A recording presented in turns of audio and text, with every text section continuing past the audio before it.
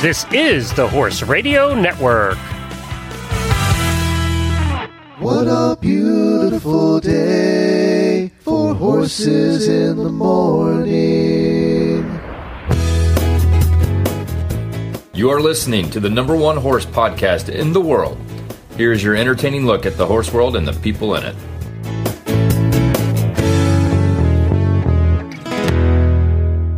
I'm Coach Jen from Ocala, Florida. And I'm Mary Kitzmiller from Kemp, Texas, and you're listening to Horses in the Morning on the Horse Radio Network for May 12th, 2022, episode 2932. Good morning, Horse World. What is your favorite day of the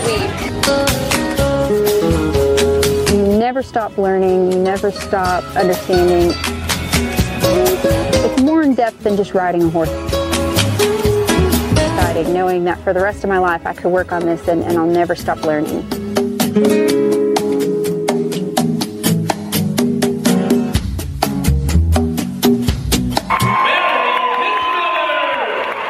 Welcome back, Mary Kitzmiller. Mary stops by the second Thursday of every month, and we get to sit down and geek out on all things horse training. How you doing there, Mary? Not too shabby. We've got the Texas heat slowly rolling in, and I've already seen a lot of California transplants on TikTok going, oh my gosh, it's so hot. It's 80 degrees. I'm like, ha, ha, ha. Little do you know. This is just the beginning. Just the beginning. Typically, do you guys have 4 seasons, or are you one of those areas of the country that has winter and summer? We have like 79 seasons, but summer takes up 95% of the year, and then the rest of the time is Texas tricking you into thinking the weather's getting cooler, but it's not. It never does. It never does. Except when we have a snowpocalypse and then everything shuts down and we panic. It's so funny because many of us hail from parts of the country where the standing joke is, if you don't like the weather, wait half an hour, it'll change, and you can have all 4 seasons in the same week and things like that. There seems to be a lot of places in the country that have that. Yeah. Like people are like, oh, if you don't like the weather in Kansas, just stick around. And I've grown to think that's everywhere, but maybe like Southern California or maybe tropical areas where you kind of have 2 seasons, rainy, not rainy, still hot. But yeah, it feels like in the U.S., I think every state kind of has that motto. And I've been all over the country, and it rings true most places I've been. There we go. So stop complaining about the weather. It changes everywhere. But what else do I do with my time? What else do I complain about? Well, there's plenty, but. Well, one of the things we're not complaining about is I've been enjoying your TikTok posts of your mini mules that you just got in and working with them in training. So let's start at the beginning of Mini Mule Challenge. How did this come out? Where are they at? Introduce us, etc. Well, I like a good training challenge. And I had I had a whole bunch of people ask me this year, are you going to do the Mustang makeover? Are you going to do Fort Worth makeover? And I'm like, no, I've got to concentrate on my own horses and, do responsible things. And then I got tagged a couple of times in this mini mule challenge. And I'm like, I'm totally spending my time doing that. And it's been really fun. But this is a challenge that was put on there's a rescue in San Angelo, Texas called Lost Meadow Mule Refuge. And they are a little mule sanctuary that is an offshoot of a bigger donkey sanctuary. And so I got to go to this place in San Angelo. And if you've never been out to San Angelo, it's like kind of more the wild. You're getting into the wild part of Texas. It's technically Central Texas, but it feels very West Texas, windy, cactuses, rocks everywhere, really kind of cool area. And this place had, I believe, 1,200 donkeys and then over 100 mules, which was just like heaven for me. Wait, just stop. Where did you put that many animals? Are they all just in giant fields and things? Yeah, so that area of Texas is not particular. There's grass and stuff, but you're almost getting into kind of a deserty feel.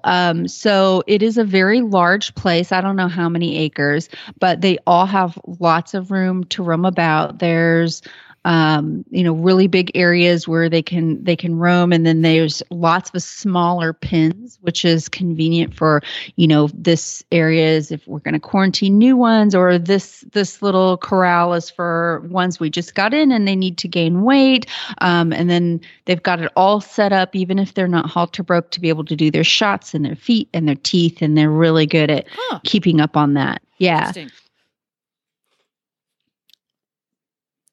Yeah, so that's I pulled into there. I think I can't even remember when it was, very beginning of May.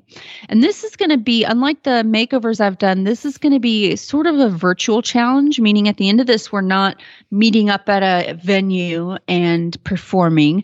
We'll film where we are and submit that to the judges. And it goes from the official start date is June 1st. That's the official training date, but we've all picked up our mules by now. And of course, we're welcome to start training them. And then it goes all the way till November. So that's a ton of time for these little mini mules. And this was something that the girl who's running the day-to-day operations cooked up. Her name is Maddie. She's really awesome. She is like single-handedly taking care of all these mules, and she knows all of their names. And like I said, there's over 100 of them. So she thought, well, why don't I make some sort of training challenge? There's a few other rescues in Texas that have done the same thing. So she modeled it after that, thinking, I hope I get an applicant. She had a whole mess of applicants, because who doesn't want to train a mini mule? And so we got 5 competitors picked, and we all picked up our mules, and we're starting our training with them. Everyone's gotten well underway. So are they all mini mules in this particular challenge? So they are all under a certain measurement. I can't remember what that is, but I would say that more than a few of them are more like Shetland pony size. So I would technically call them pony mules. But one person got the teeniest mule in the bunch who just looked adorable. Definitely a mini. So whenever you went to pick out your candidates, each and every trainer had to take 2 home, and explain why that happened. Actually, the 2 was the option. So we're competing with 1 mule, but we all have the option to take 2 just to have a companion for the other one. So like if you don't have other minis or other animals the mule's going to go out with, taking 2 is a good idea, because, because they're very social animals, and it's really hard for them to be all by themselves. So and of course that makes them a little bit different than a horse. A mule, more so even than a donkey, I'm not sure, really don't thrive as a single equid. Well, and the funny thing about that is I have mules, donkeys, a Z-donk, and horses, all in my 2 big pastures. And they segregate. All the donkeys are in their herd. The mules kind of will go in between the 2, and then the horses are their bunch. The Z-donk identifies as a donkey. So even though I think she's kind of like a mule, she doesn't really hang out with the mules, not into horses. She's a donkey. Interesting. And so, so even I've seen pastures with horses and donkeys, but if that donkey's by itself, I really do think that there is a bit of a loneliness factor there. It's really good for them to have another long ear around. Because like I said, they're extremely social animals. Well, and their social structure is a little bit different than a horse, as is their hard wiring. They're not quite the same as a horse, and that makes perfect sense. I guess it's a little bit like if you're a human, you could hang out with an orangutan just right, but that's not a human. It is going to be different. Or like if you were to drop me in a group of people from different countries that didn't speak English, we'll get along. but I would be really grateful to find, another American or English speaker, because I'll definitely relate to them more and be able to communicate with them better. So I think there's something there. I think they kind of like to be with others that are more like them. So how did you decide which mini donkeys to pick out of the group, and how many did you have to choose from? Did you have the whole 100 to choose from? No, she brought up, I forgot how many she brought up. I think it was like 12 or 15 of, you're trying to get a group that they're all as close to being the same as you can, and all would make good candidates to go on and find homes. Because the point of this is to get more exposure for the rescue and to get these guys into new homes. And I've already told my mom, these guys are going to new homes. We're not keeping them because we have enough. We have plenty of long ears, and these guys deserve to go to new and awesome homes. So yeah. And each trainer, when we arrived at San Angelo, that we could have had them delivered, but of course I wanted to go. I'm always up for an adventure. And whenever we all came separate times, got to kind of walk through them a little bit, interact with them a little bit, and decide, I think I'm going to get along with this one, or this is the one I want to take. And I ended up coming back with two that were not my first picks, but then they ended up becoming my chosen ones. So what were some of the factors that made you choose one over another? What are some of the things that you would disqualify a potential training project, or what trait perhaps that would make you want to put them on the long list? Well, initially when I went through them, I was like, I'm going to go for the tiniest and cutest one possible. Of course you would. Super professional of me. And I did find this little Gruyere that was so adorable, so tiny. He had mules tend to not grow the longest manes. It kind of flops all over and sticks up. That's why typically, like when we showed mules, we roached them. It just looks much neater and cleaner and everything. But this guy he looked like Bon Jovi. He was fantastic.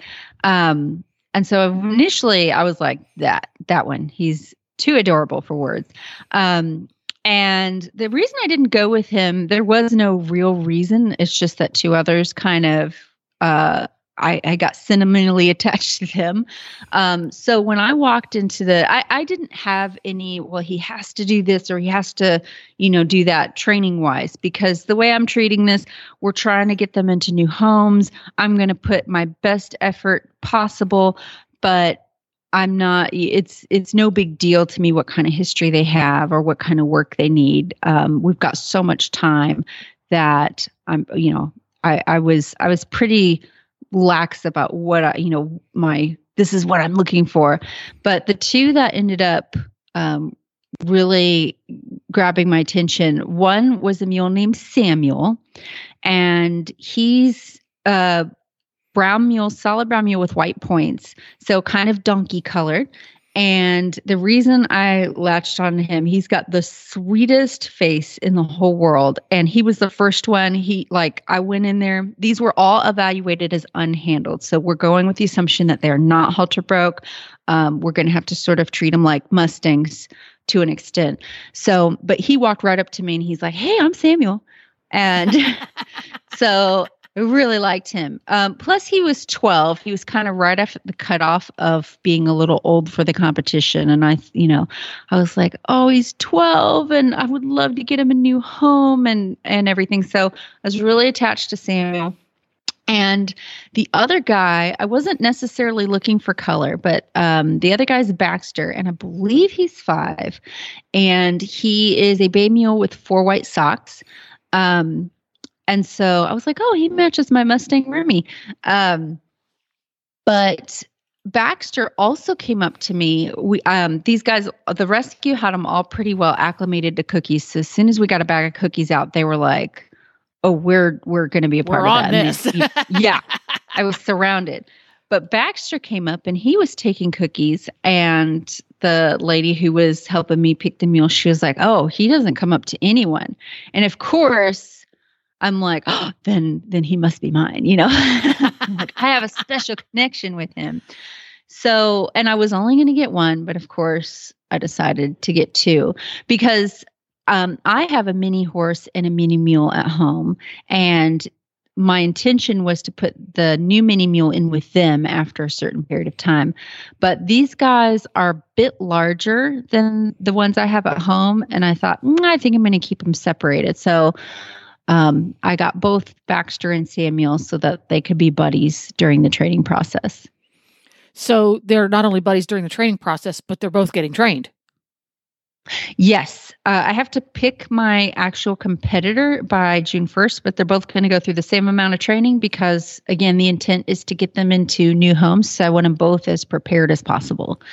There we go. Well, right after we catch up on Mary's latest adventures, which are always fun, the next thing we do in the show each and every month is chat a little bit about Mary's training tip. And apparently this month's training tip was inspired by your two new mini mules. Say that 3 times fast. And right after we hear about what's going on at Horseware, we're going to delve into that.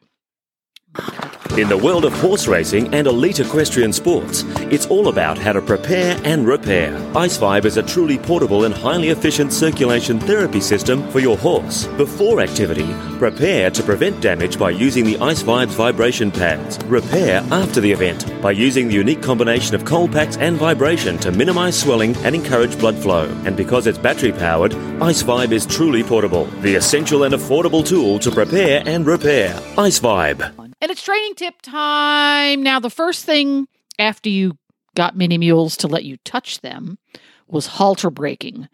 And before we got started with the show today, you said you have the easiest way in the universe to halter brake a mini mule. So how did this whole process come about? How did it go with the mules? Fill me in. Okay. Yes. So halter braking is something I've done a lot of because of the Mustang makeovers. And, I've been in halter braking mule with mode with these 2 little mules. But the other reason I was inspired to make this tip is I'm in a lot of Mustang groups on Facebook. And there are a lot of people who are trying their hardest and they're putting everything into trying to connect with their Mustang.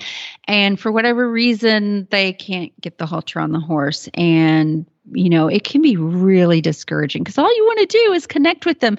And I tell you what, horses that aren't handled, Mustangs especially, and mules especially, they are very good at evading any kind of thing that they think might make them feel trapped. So they'll tolerate you touching them, but then as soon as you're trying to get the halter on them, they're like, nope, never mind. And it can be really discouraging. Yeah. And I've totally been there. I think everyone who's tried it has gone through this. And so I thought I would share some of my tips. So I have halter broke Mustangs just about every which way you can. I love to experiment. I've done everything from your kind of round pinning Monty Roberts techniques and getting them to hook on. And then I've done lariat rope where you actually lasso them and get them to give to the pressure of the lariat and then go move to the halter. I've done the bamboo pole method, which is really cool. There's a trainer up in Oregon who promotes that, Kitty Lawman, I believe. So that's where you touch them with a really long bamboo pole because they can't get away from that pole. It's super long. And once they get used to that, then you get closer and closer and then you can work the halter on. I've done complete positive reinforcement training to where it was just me. And with my Mustangs, it's a flake of alfalfa because they wouldn't take treats and marking all the behaviors that I liked until I got a halter on them. I've just done it every which way. And I found really cool, things from each method. I was really glad I experimented because I think I've narrowed it down to a pretty simple method. And it's also based off of, I think I've talked about it on here before. There's a method created by a guy in Australia. He calls it the 4BP method. And that is very similar to the kind of join up bit in the round pen. The only difference is you're actually not round pinning them ahead of time. You start straight with, I'm going to work on this connection right now. And I've used this and then added all of my knowledge from many years to get a really clean, simple, I almost balk at saying easy, because the minute I'm like, this is so easy, I'm going to find a horse that's going to really challenge me. So, but yeah, it has been pretty easy the last several. So when we tend to think about halter breaking, I know myself when I started, I would get so anxious. Like, I have to get the halter on this horse, because you want to get a halter on him. You want to make sure that you can teach them how to lead, because what if the barn's on fire? You got to get them out of the barn. Or what if they're sick? Or, man, I really need to get his feet done, or I need to get his teeth done, or whatever. So you think of all these things in your head and you're like, I have to get that halter on. But instead of thinking about getting the halter on their head, for that horse, an on-halter broke horse, that's pretty advanced. Sometimes that's more than they can imagine happening, more than we can imagine happening. So you got to start. There's a million things you want to get working for you before you get the halter on. And if you get those things working right, then putting the halter on is the easiest thing in the world. So with these mules, with the Mustangs, the first thing I do, I keep them in a reasonably small pen. These little minis are in I want to say it's like a 40 by 50 foot long rectangle pen. I've done this in larger areas. You can do this like in an 80 by 80 pen. Smaller is better. It doesn't have to be round. In fact, I've grown to really like square pens, because I want them to kind of go into the corner, and I feel like it gives them a more opportunity to explore and find out what the answer is. But you could technically do this on a pasture. It's just going to take a bit longer, a little bit more patience. So first thing that I do is I create a rule with the animal that I'm halter breaking. And it's, when I walk into the pen, I want you to look at me. And that's where we start. I don't think about trying to touch him. I don't think about trying to get him in a corner and get the halter on him. All I want to establish is, when I'm in the pen, look at me. And with Mustangs and with these mini mules, it's actually fairly easy, because a wild Mustang, unless he's thinking about escaping, he wants to put his eyes on you, because he doesn't know what you're about. He doesn't know why you're in there. It's actually more difficult with a horse that is very acclimated to humans, because they're like, I know you feed me. I don't really need to look at you. I'm going to look over the fence at my buddies. Yeah. So I actually have to get a little bit more interesting to those kinds of horses, which includes a lot of random noise making and jumping jacks and me looking like a lunatic pretty much. But a Mustang, sometimes they are already like, I want to look at you and see what you're up to. So that's what I start with. And let's say I walk in there and they run in the corner and they don't want to look at me. I'm going to create just enough energy, whether I'm clapping my hands together or I'm scooching my feet and kicking up a little dirt or waving my arms, whatever. Sometimes in the case of domestic horses, I've actually had to have a lead rope and twirl it, or even use a flag to really make myself like, kind of crazy. So they do look at me and they're like, what the heck are you about? But usually with your wilder ones, it takes very little. So just enough energy that they look for an answer, but you don't want to drive them into complete flight mode to where, I'm thinking about jumping over the pen now. You don't want to terrify them, because they're not going to learn in that mode. But you just create enough energy that they're going to look for the answer. And so if they try to run, I actually don't want them to run around. I will block them. So I'll take a step to the left or right and say, no, running around is not the answer. And I just keep at it. And one time they're going to make an effort and actually look at me. As soon as they do that, I stop everything and I back way the heck up. I'll turn around. If it's a really, really wild horse, maybe I walk out of the pen completely, but I want to do everything I can to take the pressure off, and show them that's it. That was the right answer.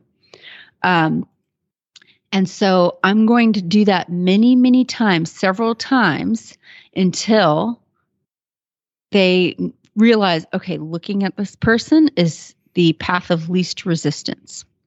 With these mini mules, I was extremely lucky because even though they are unhandled, they did not want to be touched. I had no idea if they've ever had a halter on in their life. I'm going with the assumption that they didn't. But they do know what treats are. So I was extremely blessed in that not only could I back up several steps, but I could start offering them a treat every time I released. And they realized really quick, oh man, facing this person, that's the best thing ever because we get the treats. So you can use a bit of negative reinforcement, which is the releasing of pressure, backing up, and positive reinforcement, which is a reward. So you can combine the two together. So with the two mini mules, to get things started, did you have to, or did you get them? So you walk into the round pen, they don't acknowledge your existence, or did they right away? Mm-hmm. So I did actually separate them. I have this great little setup on the back corner of my property that used to be cattle pens. So it's several corrals and gates, and there's even a chute that used to lead to like a doctoring chute and everything. I don't use that, but I was able to easily, there's two same size corrals and they are together when I'm not working with them. And then when I walk in, I separate them. You can do this with 2 horses in this pen at a time, but it's going to be really hard. So first thing I did was separate them. So it's me and the mule. What was the question again?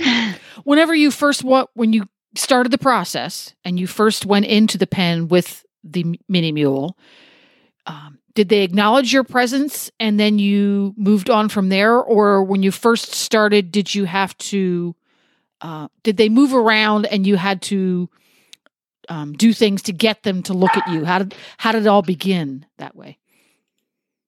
Oh, yeah. So when I walked into the pen with each mule, separate times, they both wanted to look at me. And so that part was pretty easy. And like I said, a Mustang will usually do the same. They're going to look at you. And so then what I will do is I will take a step to the side to where I'm not directly in their field of vision. I'm not right in front of them. And then if they don't turn and continue to look at me, that's when I will create a little bit of energy. And when I do that, they'll do one of two things. They'll go, oh my gosh, that was scary, and run off. Or they'll take a step and look at you. And so if they do what I hope they do is take a step and adjust themselves so they're looking right at me again, then I back up. If they go, oh my gosh, you made a noise, you clapped your hands and I'm scared and I'm going to go to the corner, I don't increase pressure because they're already looking for an answer. It's not the answer I want right now, but they're trying. They're like, what do I do? What do I do? Mm-hmm. So I will keep the same amount of energy. So if I clap my hands, I might just kind of clap, clap, clap. And one of these times, maybe they go into the corner or they go forward a few steps and I block them because, again, I want to discourage them running around and around and around because you can get them running around and around and you'll end up using up a lot of horse, which I don't want to happen. So I will just kind of block them gently left and right. And then one time, it'll be a total accident. They'll be making a turn to the inside to go to the other way. But when they make that turn, they're going to look at me for a split second. And right at the split second where they're facing me, I get back. So I may even run backwards. And these wild guys figure it out so fast. They're like, oh, when I did that, she got away. And I feel better when that happened because they don't know what you're about. And so they do feel pressure when you're near them. So I'm going to, if you look at me, I'm going to give you your space and I'll sit for a moment or two. Maybe it was really difficult to get that first face up. So I might sit for 5 minutes. I might just play on my phone. As long as they're looking at me, we don't have to do anything right now. And then I'll take another step. I'm like, okay, what if I walk over here? You're going to look at me here. And if they do, I'm going to back up and say, yes, that's exactly what I wanted. If they decide to move or they don't do anything, they stand completely still, but they're not facing me, I'll create energy again.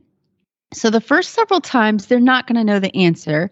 But if I release just right, if I back up at the right times and make a big deal out of it, treat it like they just won the Olympics, they're going to figure it out really quick. Okay, I should put my eyes on that person.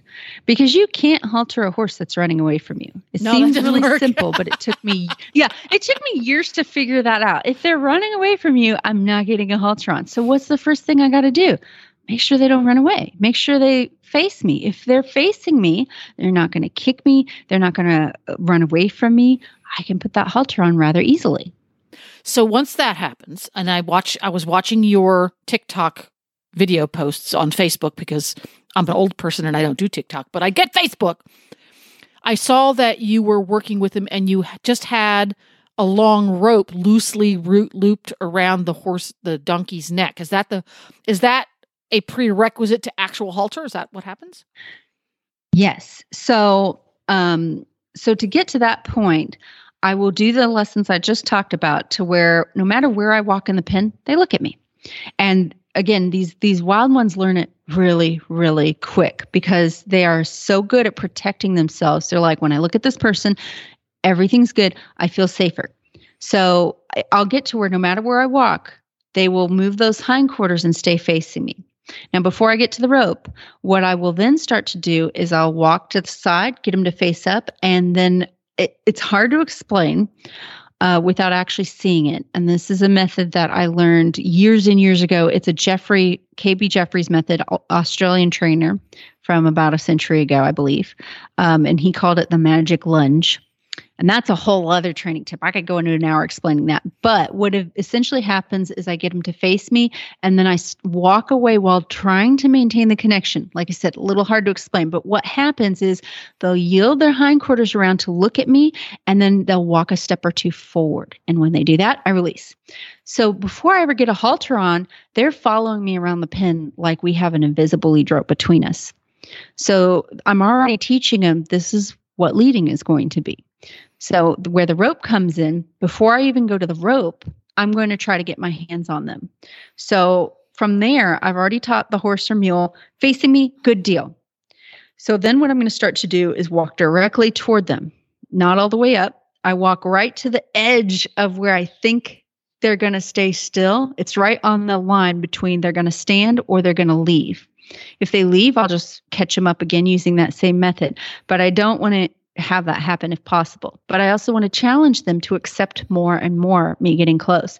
So I walk up to them. I'll stay right in that red zone. And you can tell when it's going to happen. They start turning their head slightly. If you walk up to a horse in the pasture and he starts turning his head to look away, he's going to leave if you keep going. I think we miss that a lot of times with horses because they're standing still. So we're like, oh, I can go catch you. But if they turn their head, he is already thinking of leaving. So when I see them start to turn their head, that's where I'm going to stand for a minute. And then I'm going to back away. So it's approach and retreat. And then I walk up to that line, see if I can take a step closer, and then back up. Walk up, back up, walk up, back up. And I will get to where I am within touching distance.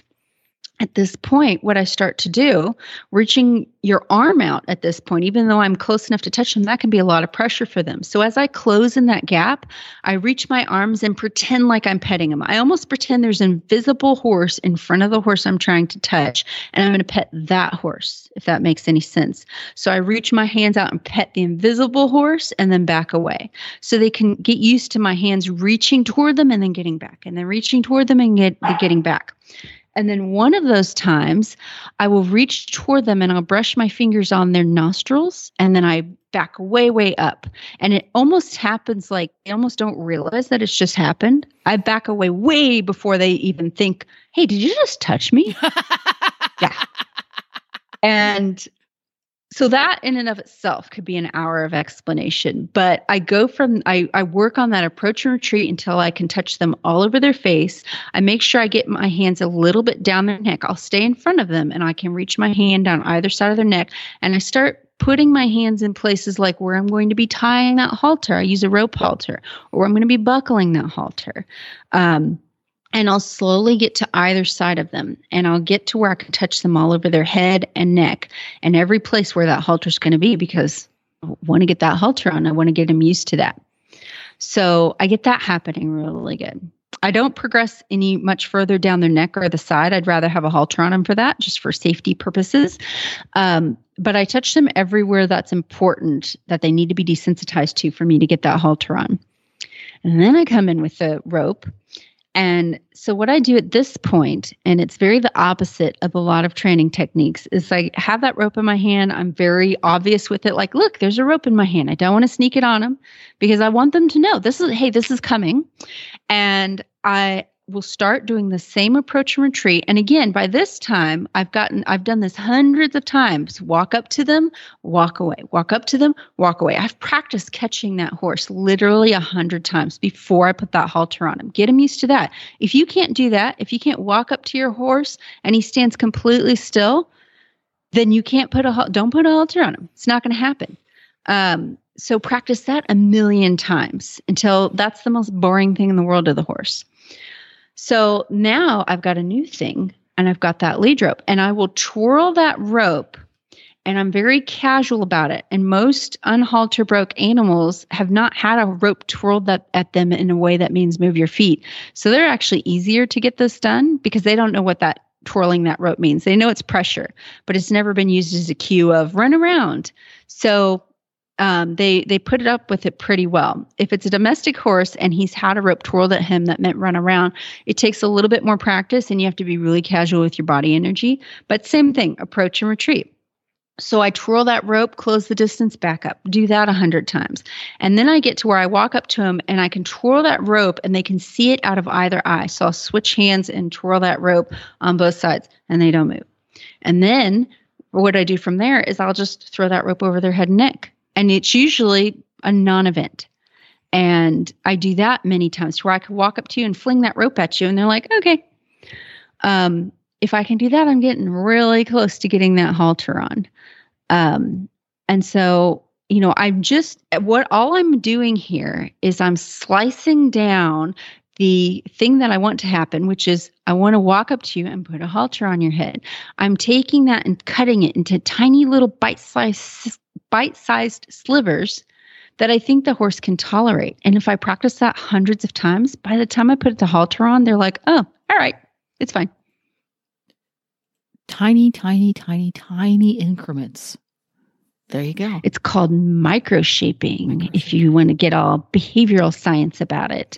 So and if in this process, yes, for someone who wants to use this process, what is going to be a sign that you're doing it wrong? Because I think a lot of people have unsatisfactory results because they decide to use a process or a method to train a skill and they get partway through it and it's going wrong. They don't realize it's going wrong and they just keep right on pushing through. They put the blinders on and just keep going. What is going to tell someone, oh, it's not going well, you need to back up a few steps? So what you need to understand that will make you successful about this is when I used to start Mustangs, I would do a lot of little steps like this and I still fail at the halter process. Or I would do it, but it'd be really awkward and the horse was kind of wanting to run and I got that halter on, but it didn't go as smooth as I wanted.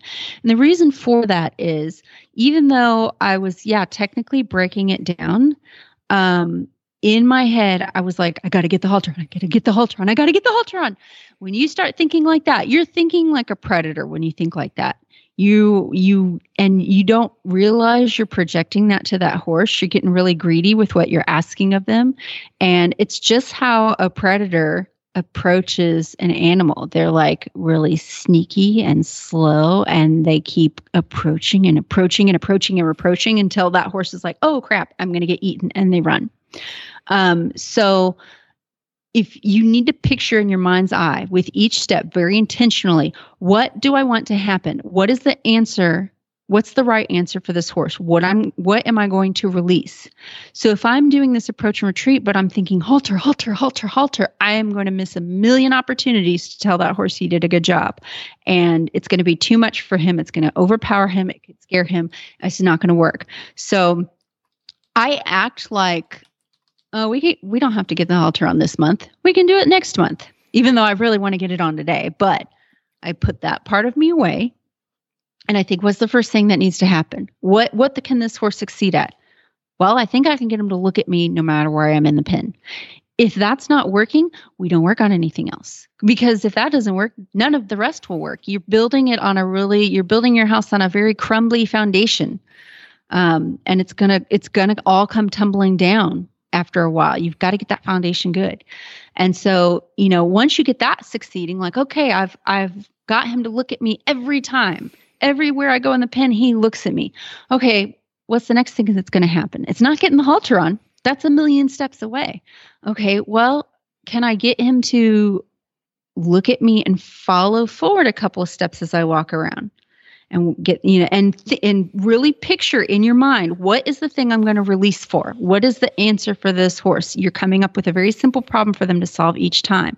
And then you move that goalpost a little bit and say, okay, now what do I want to release for? What do I want to reward the horse for? Well, I want him to stand still while I walk toward him.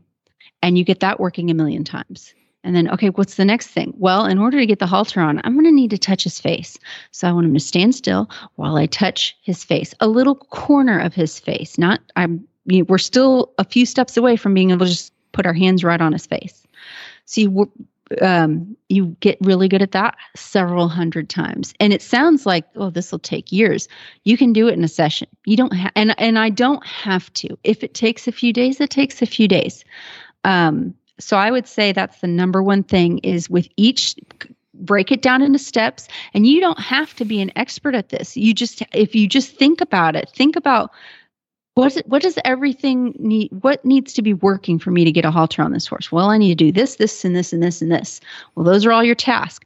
Break those tasks down. And then every time you go up to your horse, think, what am I going to reward this horse for? What is the answer I'm looking for? If you do that, you will get so much further. There you go. Well, speaking of halters and putting halters on horses, we're going to hear a little bit from Trust Halters. And when we come back, we are going to do a listener Q. Well, Trust Design says, ditch the boring.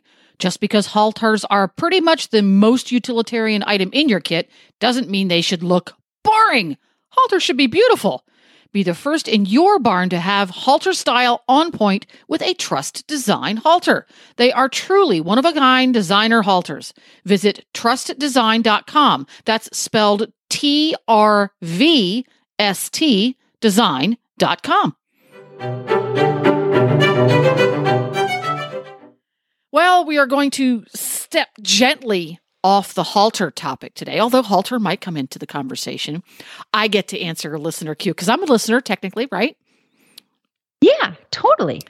One of the projects I have set for Nigel and I this summer, because in the summertime here in Florida, the weather's going to be too hot to do much riding for Nigel. He has a little bit of heat intolerance. He's a little bit anhydrosis. So I have to think up things to do with him that give us something to do, but don't necessarily require physical effort. And one of the struggles Nigel has had since I got him, he came with baggage, regular listeners recognize this, is backing out of the horse trailer. Not a skill set. Getting into the horse trailer is barely a skill set. He has physical limitations that make it extra complicated. So one of the things I want to do this summer is teach him to walk into the horse trailer slowly and then back out of the horse trailer quietly and confidently. Right now, we have a horse trailer that you go in the back and out the front, so it's not an issue. So I've been practicing teaching him to go back one step at a time, very thoughtfully. So he steps back and he knows exactly where he's putting his feet. Because when I got him, anytime he would back up, he would just go backwards like a reining horse. Yeah. And he did it on the lightest of cues, but he just went zoom, and he was unaware of what he was doing. He was just going fast. And if there was something in the way and he ran into it, he would point his finger at me and say, see, your fault. You told me to back up, and it was uncomfortable. So we've been practicing that. And he's got a pretty good handle on it under saddle. When I back him under saddle, he will be very thoughtful and careful. And if there's a log in the way or he's near a fence, he will adjust himself and take steps back safely. Yay! Good job. Getting this translated into doing it when I'm not on his back is much harder. He just wants to go zoom backwards. And it's not necessarily actually fast, but it's thought-free. He's just taking steps back. And if there's stuff in the way, he steps on it and then blames me. So this is what I did. I tried just putting raised rails on the ground. They were just set on blocks. So he could back between two rails that were about 3 feet apart. And he figured out, if I go straight, I don't bump into them. That's not so bad. So what's my next step to get him? Because I'm going to have to wean him off those poles because it's going to be a horse trailer or a ramp that he has to back up without those rails, poles, whatever. So how can I start weaning him off a physical barrier to take steps straight back? That's not a complicated question at all, is it? Yeah, no, not at all. Not at all. And I think you're definitely on the right track, getting them to back with intention rather than just flying backwards. And when a horse does that, it's not always the case, but I put a little mental check mark. I believe that horse has probably had backing used as a punishment. I see that a lot with horses where someone just jerked him back 100 feet because they thought that would do something. So it can be really hard to break that cycle. Their brain just turns off. And so, the poles is a really good idea to you're interrupting that neural pathway that just says fly backwards. The other thing you can add in there before you start thinking about the trailer loading bit is I know Pat Pirelli has I think he calls it a yo-yo exercise. So a horse like that, where they want to just go back really fast, I will use the least amount of pressure I can to try to get one step back, and then I draw them forward. So I'm interrupting what they think is going to happen. So they might continue to try to back, and I'm going to keep light pressure on the lead line, and I'll go back with them. I'll do this in a big open arena so they can't crash into anything. But I'll just maintain this. I'll kind of comb on that lead rope. And with both hands, I kind of run one hand down, stick the other hand in front and run it down. Almost like you're like when you pull in a hose to start wrapping it up, that's what I'm doing. Mm-hmm. And I will continue to do that until they stop backing and come a step forward. And I'll bring them forward and I'll pet them on the face and take a pause and say, oh man, you did that back up good. Now come on in here and I'm going to pet on you and love on you. Maybe I'll give you a cookie, because that horse typically doesn't have an issue with being pushy. You're trying to get them not to fly back. Mm-hmm. So then I'll back them up a step again and then draw them forward. Back up a step, draw forward. Back up a step, draw forward, until you've interrupted that thought process and you've given them a new habit. Back up, come forward. Back up, come forward, which is going to come in handy when you trailer load. And then after that, I'm going to say back up 1, back up 2, come forward. Back up 1, back up 2, come forward. And so when I think of a backup, whether you have a horse that's extremely lazy or shut down and you can't even get them to back up a step, or you have a horse that wants to back up 400 steps, it's helpful to think of the backup. Like if I need this horse to back up 10 steps, I don't think back up 1, 2, 3, 4, 5, 6, 7, 8, 9, 10. I think of telling the horse to back up 1 step 10 times, if that makes any sense. Yeah. Yeah. Light bulb moment. Yeah. So back up 1 step, release. Back up 2 step, 1 step, release, 2 steps, release. Back up 1 step, release, 2 step, release, 3 step, release. And in the beginning, it's very slow and you're going 1 step, release, 1 step, 1 step, 1 step, release, 1 step, release, if that makes any sense. Yes. But by the time it's over, whether it's under saddle or on the ground, it will look like 1, 2, 3, 4, 5, 6, 7, 8, 9, 10. But if you look at my hands on the reins or the lead rope, you'll see back release, back release, back release, back release. So I'm encouraging the horse with every single step. You're doing it great. You're doing it great. You're doing it great. But I'm not running into the issue of back, back, back, back, back. I personally hate the NRHA reining backup. I hate it. It's stupid looking. That horse is scrambling back. It's nothing I would need on a real working horse setting for them just to mildly run backwards. That's my own little beef. I would rather see energetic backup with the cadence of a trot, meaning they're moving backwards in diagonal pairs. It's like they're marching back, back, back, back. That to me is a pretty backup. But that's a whole other thing. So I would get that working for you to where, and I think you're definitely on the right path. And this is a way to do it when maybe you don't have the poles present or you're trying to wean him off of the poles. So adding in that back up, now come forward, back up, now come forward. Now, I do the opposite with horses that are pushy. I ask them to stop, now back up, stop, now back up. Yeah. Now for a question, when I'm going through the process of back up 1 step, come forward, back up 2 steps, come forward. Because what tends to happen is he tends to back up, but then the haunches go off left or right. Less so under saddle than in hand. So if I say, okay, Nigel, we're standing here, you're going to back up 2 steps. Would it make sense if we say we've graduated to 4 steps? We're going to back up 4 steps and the haunches start to veer off. My inclination would be to immediately change tactics. Nope. We're going forward. Because the whole goal is to get him to back perfectly straight, because one of the issues he's had from when I got him was when he did back off the trailer, he did it in a bit of a panic, and it was self-reinforcing because he would go off to the side, because the moment his eye got out of the trailer, he wanted to see what was going on, and he would step off the side of the ramp or whatever and freak out and all that stuff. So the goal being step back carefully and perfectly straight. So is it productive or counterproductive to go through this exercise 1 step back, and when the haunches start to veer, immediately come forward again so that we don't reinforce stepping backwards to the side? So, am very I good articulating question. that? No, that's a perfect question, because you do want a very straight back up so they don't step off the side, because that can be dangerous.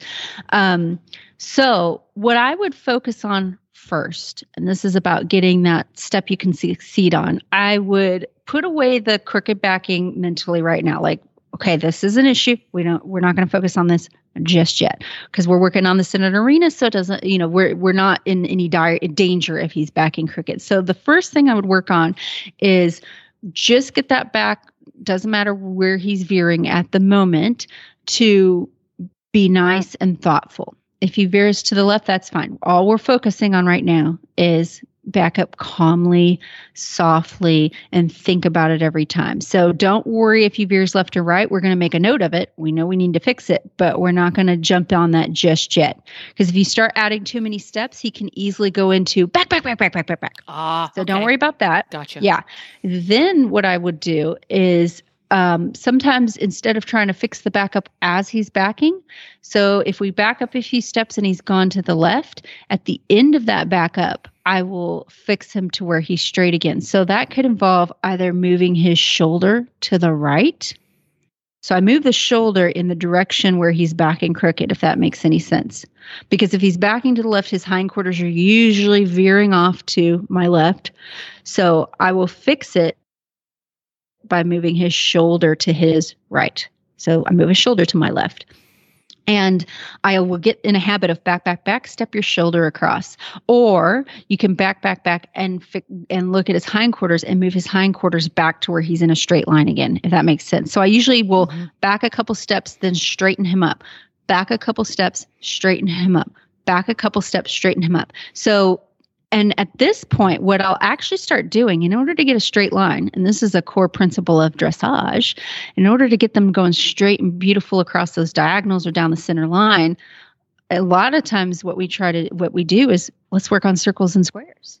So I will do exercise where I'll back him 3 steps, yield his hindquarters, or move his shoulders, and then so I will draw a square with my horse. Back, turn him this way. Back Again, him in a something square. we have under saddle, efficient, effective, calm, but in hand, he stops thinking. I think somebody might have done some groundwork with him before and he got frazzled by it, because as soon as I try to manipulate his haunches in hand, he stops thinking and he just goes into autopilot mode doing things like, what are you doing? I have no idea what you're doing. And then he goes, well, I'm not getting rewarded and I'm doing all the things I think I should be doing. And then, it all disintegrates from there. So that's very interesting. And I can try to do it by maneuvering his forehand, because manipulating the shoulders, he's much, much more thoughtful, versus he maneuvers his haunches. He steps back crooked, and the haunches go off to his left. If I try to adjust the haunches back straight again, the ears go up. He becomes 17 and a half hands tall, and he's all over me. Yeah. But if I move the forehand, he goes, oh, what do you want me to do? Interesting. Yeah. If you're backing in hand, it's actually easier for us to move the shoulders. And how I move the shoulders is I take my hand that's under the shank of the lead rope, and I just tip the horse's nose the direction I want the shoulders to go. And until he steps. And I do this in the beginning. It's very I don't want to say choppy, but it's very broken up. Back, back, back, step your shoulder over. Back, back, back, step your shoulder over. And do this in zigzags and squares and circles. And it's in the beginning, it's very back, move your shoulder. Back, move your shoulder. But as they get really good at drawing all these little diagrams in the ground, then I can progress to, as you're backing, while your feet are still backing, move your shoulder too as well. So then it starts to flow. So as they're backing, I just tip their nose. So wherever their hindquarters are going.